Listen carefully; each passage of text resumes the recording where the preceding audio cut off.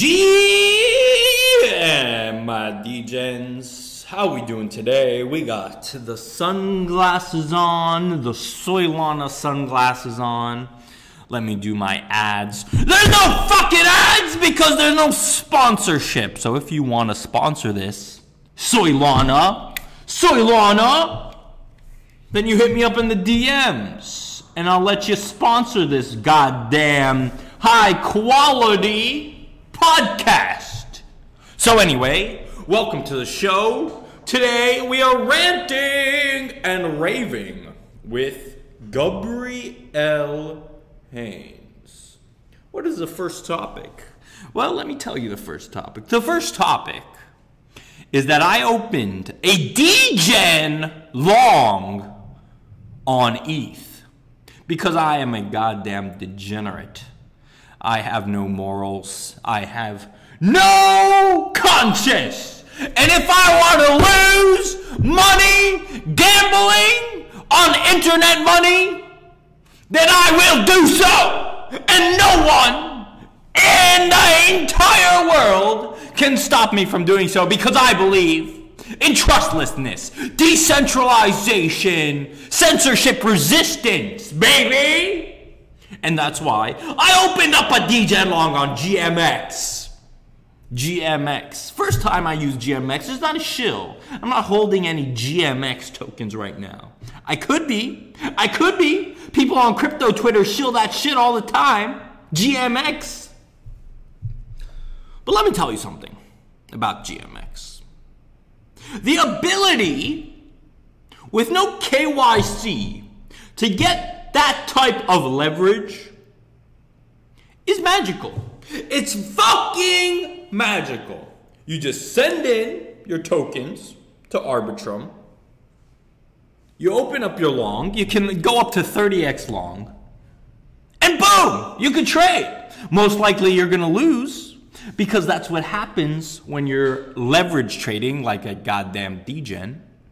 But that is okay because I'm not in the business of telling people what to do. I'm in the business of allowing people to make their own goddamn decisions. I don't want the government to tell me what I can and can't do with my finances. However, I do want the government to tell me when I cannot abort a baby. Tell me that I'm not allowed to cut the child out of my womb. I think that is completely appropriate. No baby killing, okay? Is that so much to ask?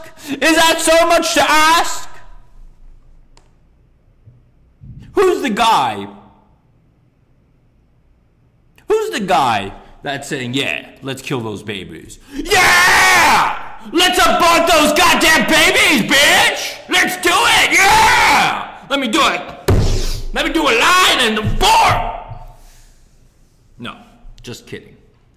No law. Don't tell me what to do. Don't tell me what to do with the KYC. Don't tell me what to do with the abortion. Don't tell me what to do about my drug use. Okay? If I want to shoot up heroin on the goddamn sidewalk, it is my God-given right to do so. And don't you dare stop me. Don't you dare. Don't come near me with your goddamn brutality. I don't want to hear it. I don't want to fucking hear it. Let the people get high in peace. That's what I'm about. That is what I'm about. Anarchy, baby! Let the fucking gangsters rule the streets. No laws, just racketeering, just protection. Oh, I heard your business is gonna get stolen from tomorrow. I hear they're gonna come in and ransack your nail salon. Well, how do you know that? Because we're gonna do it if you don't pay me, bitch! That's what happens. That's what happens that's called racketeering, if you weren't familiar. It's the threat of protection. The threat of protection, meaning they'll fuck you up if you don't pay. And I think that's a system we should all adopt. If you don't pay, you get liquidated. Easy. Code is law. There's nothing to debate here. We need less government supervision, more individual freedoms. Individual freedoms. Because, man, it is your God-given right to do the things that you need to do. And you know what I really believe? I believe that every person knows way better than some government bureaucrat what is best for them. Absolutely. They know what's best for their family. They know how to provide. And yes, there are some gambling addicts out there who take their paycheck and put it right into the slot machine. But what are you going to do? What are you going to do? Regulate it? Regulate it? People are going to do shit whether you regulate or not. That is just the way people are. I'm sorry. It is very hard. It is very, very hard to stop people from doing what they want to do. Laws, oftentimes, it's only in post. It's only in post. They do the thing, then they get punished. It's not preemptive. The thing is going to happen. I'm not saying we should get rid of the laws, but we should acknowledge the fact that when the market forces are incredibly powerful. Market forces are what drive the world, drive the economy. Demand, supply. These things make the world go round. And it is very important for us, I believe, to lean into those market forces. And the market, it's not always pretty. It's not always pretty. You know what the old saying is? The oldest profession in the world? Hookers! Prostitutes! But there is demand for that shit. And people are going to do it. So what are you going to do? Chop their dicks off? No, you're not going to chop their dicks off. You're going to let them sleep with the whore. You sleep with the whore. Now, is that great? Is that a good thing? Is that a polite thing? No. It's sad. It's sad. You know, I'm sure there's some people that love being hookers. I'm sure there's people that like it. But I'm sure that most people that are doing that kind of stuff, they don't like it. They're just doing it for money. They're just doing it to pay their rent because that's the only way that they can make a decent living. And that's their choice. And that is their choice, and that is okay. I think that is okay. What I don't want is for the goddamn bureaucrats like Joe Biden to look at your goddamn balance sheet and say, hey, looks like you didn't earn a lot of income. Let me hand you some Biden bucks and make you whole for another couple months, another couple years, another couple decades. I don't want that. I don't want that at all. I don't like that. Now, I understand. I'm empathetic when people say that food stamps, for example, if someone's very poor, they take the food stamps. It's not a great situation. They get the food stamps, they go to the store, they get the food they need to get, they eat. On its surface, it seems like it's the compassionate thing to do. And maybe to a point it is. But there is a point where people take the money and don't do shit. and are not incentivized to do shit. Again, this may make me sound like a horrible person, but giving cash handouts to people over a long period of time, it does not work if you want them to go back to work. It just won't happen. It just won't fucking happen. But here's the deal. There's a difference, in my eyes, between a UBI, the Universal Basic Income, and welfare checks. Why? Because the welfare checks are dependent on how much income you're making. And the UBI is universal. So it doesn't matter if you're working or not, you're going to get that check. So the difference here is key. The difference is key because if you're a slob, fat slob, and you don't want to work, and you're getting your welfare check, you are not ever going to go back to work, because as long as you keep getting that welfare and you're below your monthly minimum income, you're going to stay cruising in that lane. Because if you get up and work, you're going to lose that monthly income. And by the way, you may make less by going out to work, because this is called the welfare gap. Because at a certain point, going and getting a job may not pay you as much as you're getting on the welfare. So you're not incentivized to go to McDonald's and flip burgers for $15 an hour. That is the welfare gap. Again, many people are in a situation where they're not able. And I understand the position of wanting to help these people out while they are in need. But oftentimes this drags out far longer than what their need, and it becomes just a habit. It becomes something that they live and rely on. Now, the difference with the UBI is the UBI, it does not take into account your income. And every person will receive the check no matter what. If they make $1 million or if they make $10, it doesn't matter. So this incentive structure, you can be a fat slob and you can't work and you'll get your payment, but you could also get a job and it'll make no difference to your monthly payment.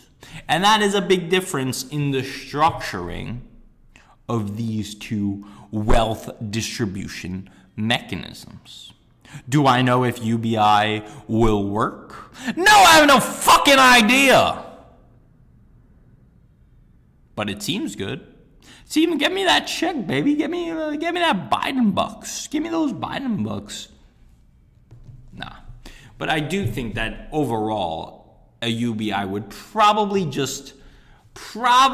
it would just be detrimental, because the government would just inflate the currency anyway in order to make those UBI payments. So at the end of the day, it wouldn't really benefit the people in any way. Because if they're getting their monthly payments, but their bank account continuously gets inflated away by 5 to 10% annually, then who the fuck cares if you're getting a few $100 in the mail? Inflation is one of the goddamn biggest scams in the history, especially the way they're handling it. Not with a fixed inflation. Oh, no.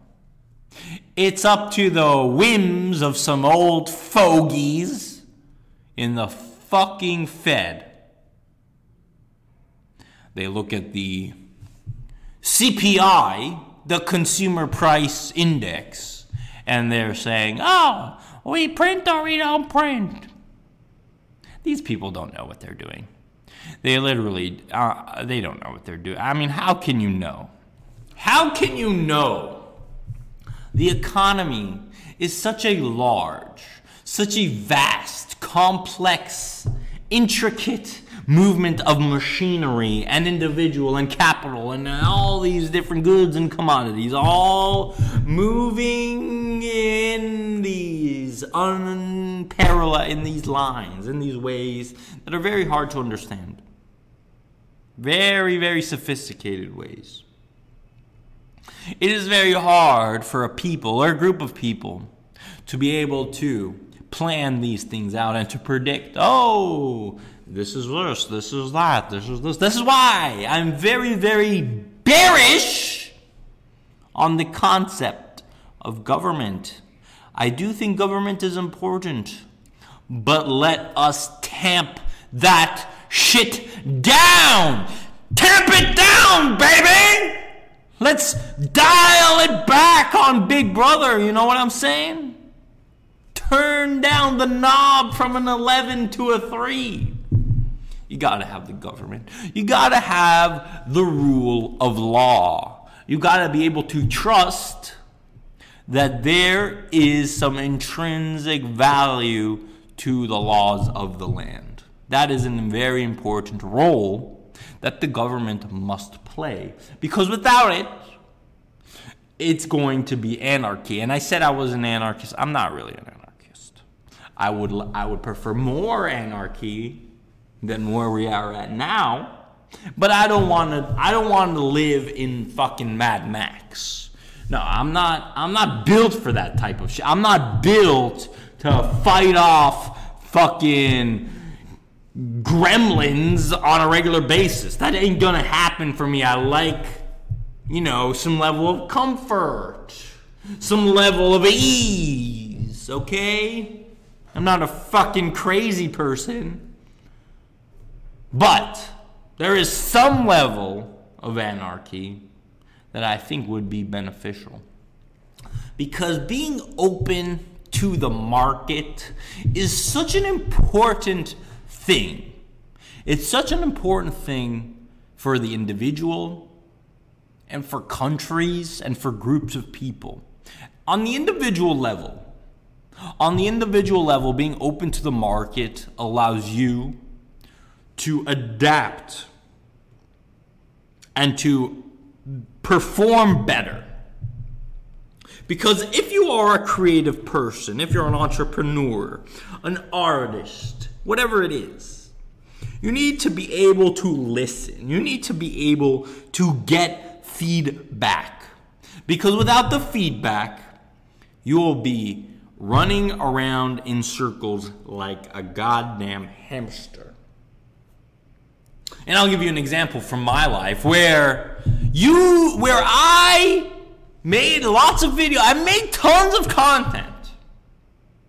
But looking at which content is performing the best and the style and the times and all this type of shit is being open to the market, because the people are going to be telling me, Gabriel, we like when you do this and we don't like when you do this.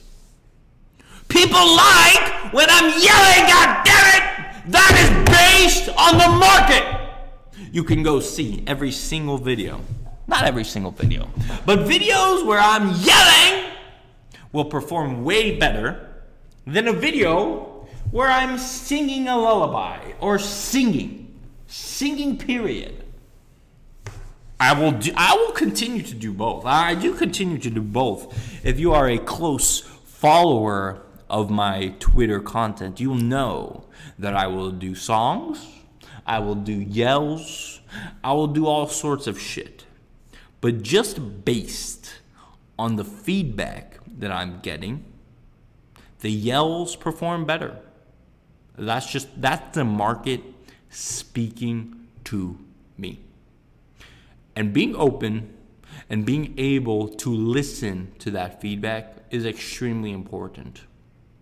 Because listening to that feedback will bring you to places that you did not know you needed to go.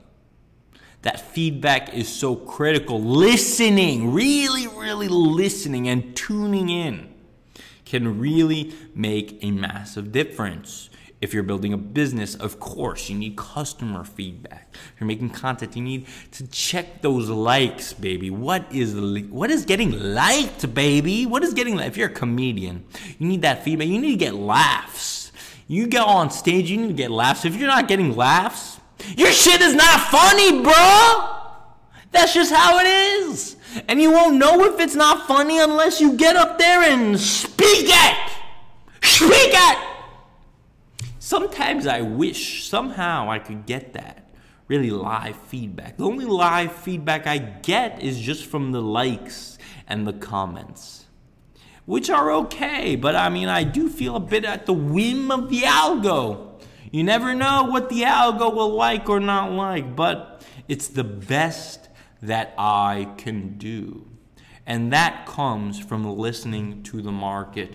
I would like, personally, I would like to improve my market listening, because the market tells you things. It whispers sweet nothings into your ear. And if you're listening close, you can find some amazing hidden gems, some secrets that are just hidden in plain sight. Whether that, again, for a business, for a joke, for anything, really listening and finding those patterns, it makes such a massive difference. If you're writing,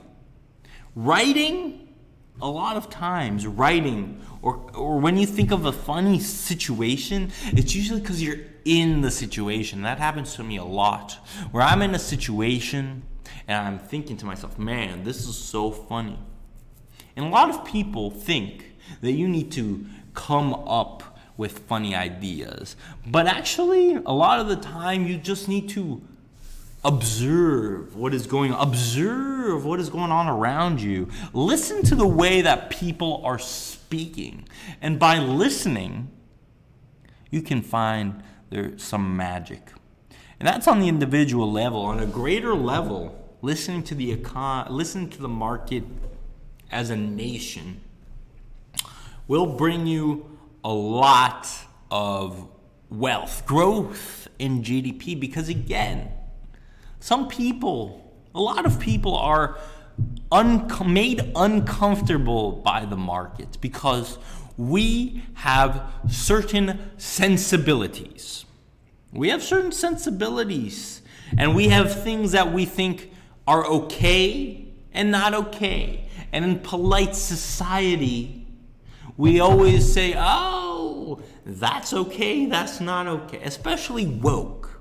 The wokeness will take this to a whole extreme where you gotta be extra, baby, polite.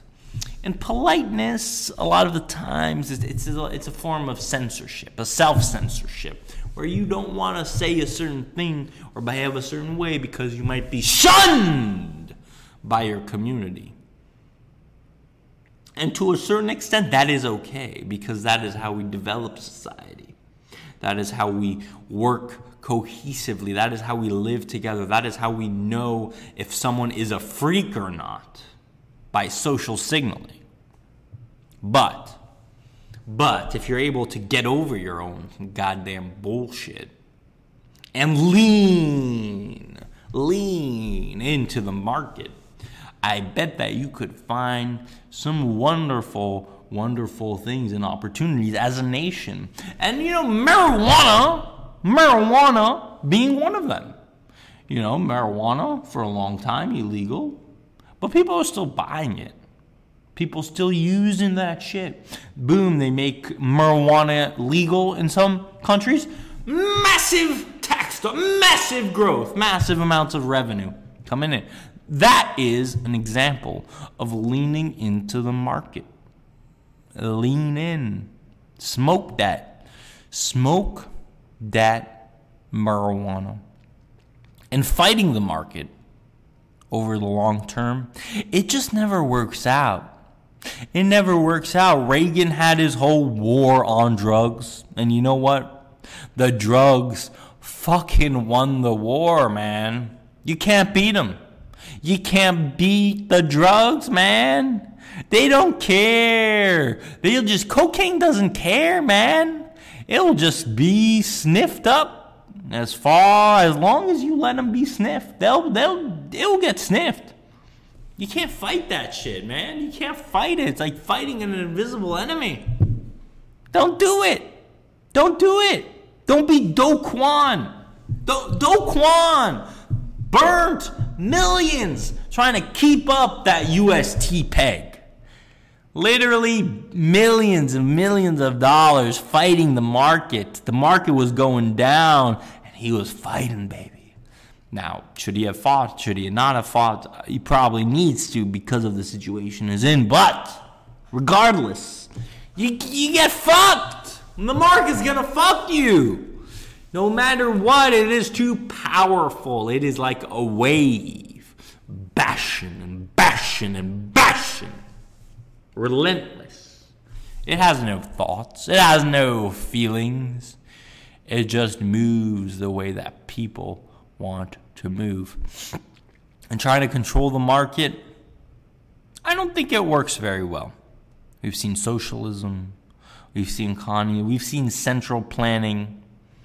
And at the end of the day, central planning, it's not very efficient. It's not very efficient. You have lines for bread. Lines. Whereas, if you go right now in America to get some bread, there is enough bread for you at the store. There is enough margarine for your tubby lard ass at the store.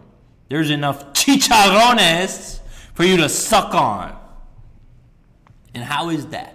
There's no person sitting in the middle of all the grocery stores, Publix, Whole Foods, Albertsons, and Costco, saying, oh, this is how much shit we need. No! It's all market driven.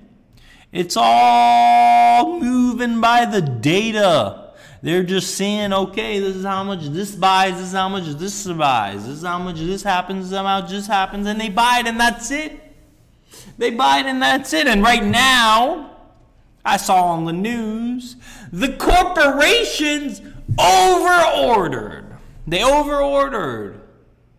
And now we have too much. First we had the supply crunch, and we have too much supply. How does this happen? Regulation, capital constraints. First you regulate the interest rate. Interest rate's low, people buy a shit ton. You raise rates, all of a sudden, that demand goes bye-bye. Bye-bye. That's what happens. You try to control that wave. It just ain't gonna happen. You gotta roll with the wave. You gotta roll with it. I wish our politicians were strong enough to roll with the waves of the market rather than trying to control it. Because controlling it just doesn't work. It literally does not work. But lean into the things that do. Because that is how we will win. That is how we will win. All right? That means making cocaine legal. Make that cocaine legal. Let me go to the bodega and fucking buy an 8-ball. You know why? So I can get high in peace, bitch! Cocaine, now that's a hell of a drug. Lee came up with a great idea yesterday. She said, why don't you put on a performance where you just yell and do your shtick on stage for 40 minutes? I think that is a great idea. And if you're listening to this, let me know if you would buy tickets, because I think that is amazing. I could be like a motivational speaker, but not really motivating shit. You know what I mean? I could be like the Tony Robbins of DJ, and I say, listen up! You want to make $1 million? Well, you better start trading those shit coins, baby! Open up that 100x long and keep it open until you get liquidated or until you make that million. All right? Just yelling random shit, man. Random shit. I could do that. And the degens, man, the degens would love that shit. But this is all a concept. This is all conceptual. I don't know. Will they love it? We got to put it to the market. We got to test it. You got to test it in the market. And that skill of testing it in the market is fucking valuable, man. It's fucking valuable. People think it comes from an ego not listening to the market because you think as an individual, I know best. When really, you don't know best. You really don't know best. Now, the thing is, when you're just starting with something, you need to have your own opinions on whether that thing will work because you don't have a lot of information. This was actually, I was listening to a conversation Lex Friedman had, one of the people who was on the original iPhone team. And he actually put this idea quite succinctly, where you have a lot of opinion-based decisions, and you don't have a lot of data decisions because they were building an iPhone. And obviously, the iPhone, when it was first being created, was not based on anything really. It was a new concept, and it had a new fundamental idea that it was trying to change. So one part of this was the keyboard. So obviously, up until then, the BlackBerry was extremely popular, and it had that massive physical keyboard, which was a big part of what made it attractive. But Apple, Steve Jobs, wanted to get away from that and say, hey, we are making an entertainment system, not just a work system. And he was 100% bang on about that, obviously. But at the time, if he was just going with market data and saying, hey, everyone likes, the keyboard, we got to make a phone with a physical keyboard, we would not have an iPhone today. But him tapping in to that opinion and actually putting that out there is what made the revolution. And that is the fine balance between the market, the data, and the opinion. And it's very, very hard to walk that line. But I think that if you're not a fucking genius, leaning into the market is probably a better strategy a lot of the time. It's a lot safer, that's for sure. But it's not safer because it's very easy to misinterpret what the market is saying. Because for example, with the iPhone, you could the data, it doesn't have an opinion, it just kind of, it is. And you have to make a story on top of it. So if you were looking at the Crackberry and saying, oh, it's got a keyboard, we got to make a phone with a keyboard, you would be misinterpreting the market, because actually the market in this particular scenario, it doesn't even know what it wants unless there is an individual who is able to make that change and then put that change out there and then see the feedback on that change. Another interesting tidbit from that conversation with Lex and the guy who's on the iPhone team, I think, was it Johnny Ive? It was the guy who also founded Nest. I don't remember his name. But he gave another interesting tidbit, which I think is pretty cool. I don't know why. It's really stuck out in my mind. But basically, the team that was designing the phone, the iPhone, wanted to put plastic on the screen instead of the glass, which obviously ultimately went with the glass. Their reasoning was that the plastic won't break and that it's a little bit easier to put the glass on the screen than to put the plastic on the screen than the glass. But then Mr. Jobs, Steve-O Jobs, came in and said, no, you need to put glass. Why? Because if you have your iPhone in your pocket or in your pocketbook, and you got some chains, some keys rubbing up against that iPhone, plastic is going to scratch. Glass will not. Now, of course, if you drop your phone, plastic won't shatter, but glass will. But this was his point, that if you're using the iPhone as it's meant to be used, putting it in your pocket, putting it in your purse, and then something goes wrong, that is a design issue. But if you're using the iPhone in a way where you're not supposed to be using it, aka dropping your phone, then that is not a design issue. And it would be on the customer. So if you drop your iPhone and the glass breaks, that's not Apple's fault necessarily, because you dropped the phone. If you just put it in your pocket, walking around, and then it got scratched up, that could be Apple's fault because you're just using it the way that God intended. And that is just a very interesting perspective. I don't think that necessarily has to do with the market as we're talking about, but it's a very interesting perspective, an interesting way to look at products, how to think about products, where you look at the product from the customer standpoint and from the company standpoint, and really balancing those things is super important.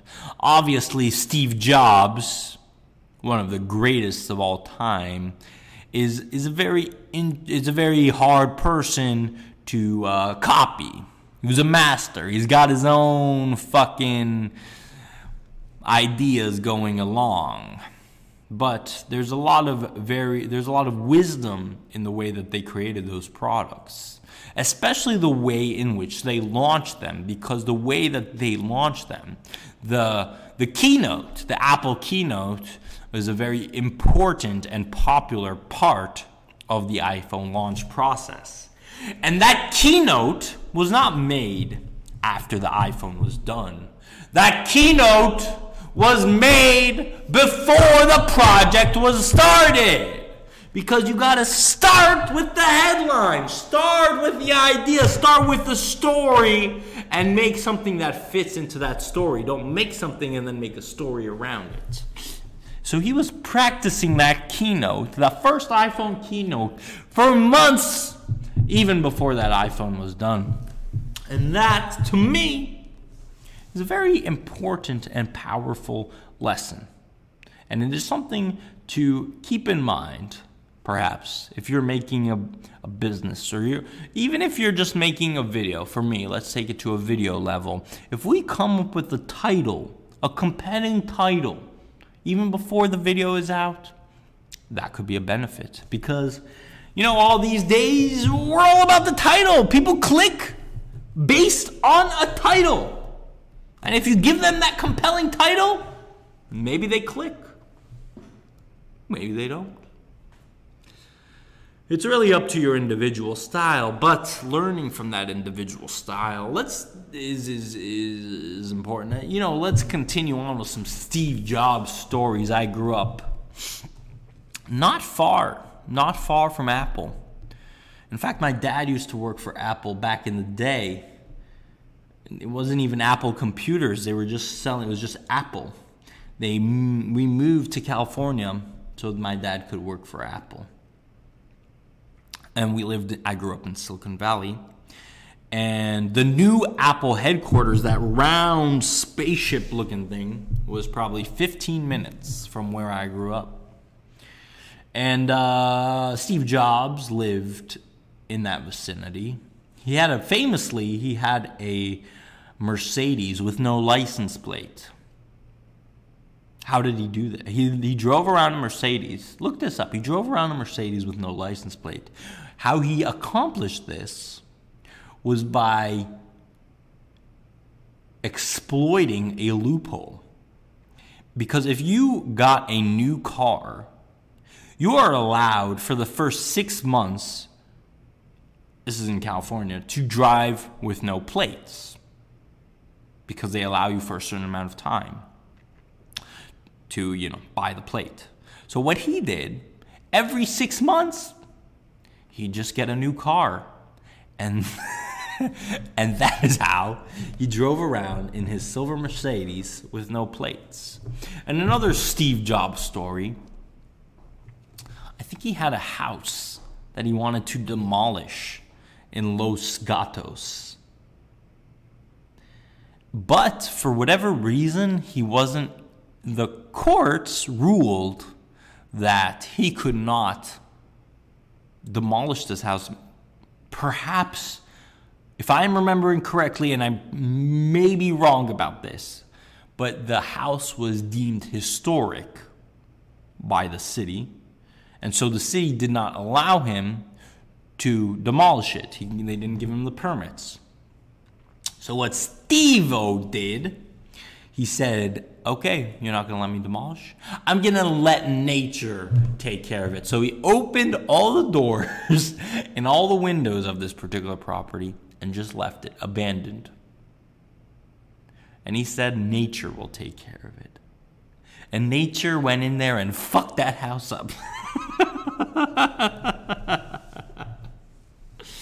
So that's kind of a Steve Jobs tangent. But growing up, I don't know why I did feel some sort of connection to this individual. Maybe because I was growing up in Sunnyvale, not far from where they started. Steve Wozniak and Steve Jobs in their garage, fixing up those computers. I grew up not far from that. And that energy, I think, gets into you. Because me as an individual, I always wanted to be an entrepreneur. And living in Silicon Valley, I think, fueled that idea in me. And when Steve Jobs died, I was very sad about it. I was sad, even though I never met him. And obviously many people said that he was an asshole. But, the guy was next level. He was a genius. He was known. He knew things. He could see things that other people could not see. And he had the drive to make those things happen. The drive, motivating people to make the things that you think you want to see in the world, is an incredibly valuable skill. That's how people get to the places where they want to go. You got to align people. Not everything can be done on your own. You got to get your people in a row, get those people focused on a particular mission. And that's how great things get done. The iPhone, the Tesla, the A-bomb, whatever it is. You need teams. You need people working together. Individuals are not as strong as the collective. So, that is all for my rant today. I hope that you enjoyed this. Talked about the market. Talked about Steve-O Jobs. Talked about things that you may or may not have found interesting. Let me read an ad for my sponsors. There's no sponsors! You know this! Come on! So if you want to sponsor this, please reach out to me. Hit me up, and we will make something happen. So, DGen, enjoy the rest of your week. Make that 100x. And, as always, stay hard, bitch!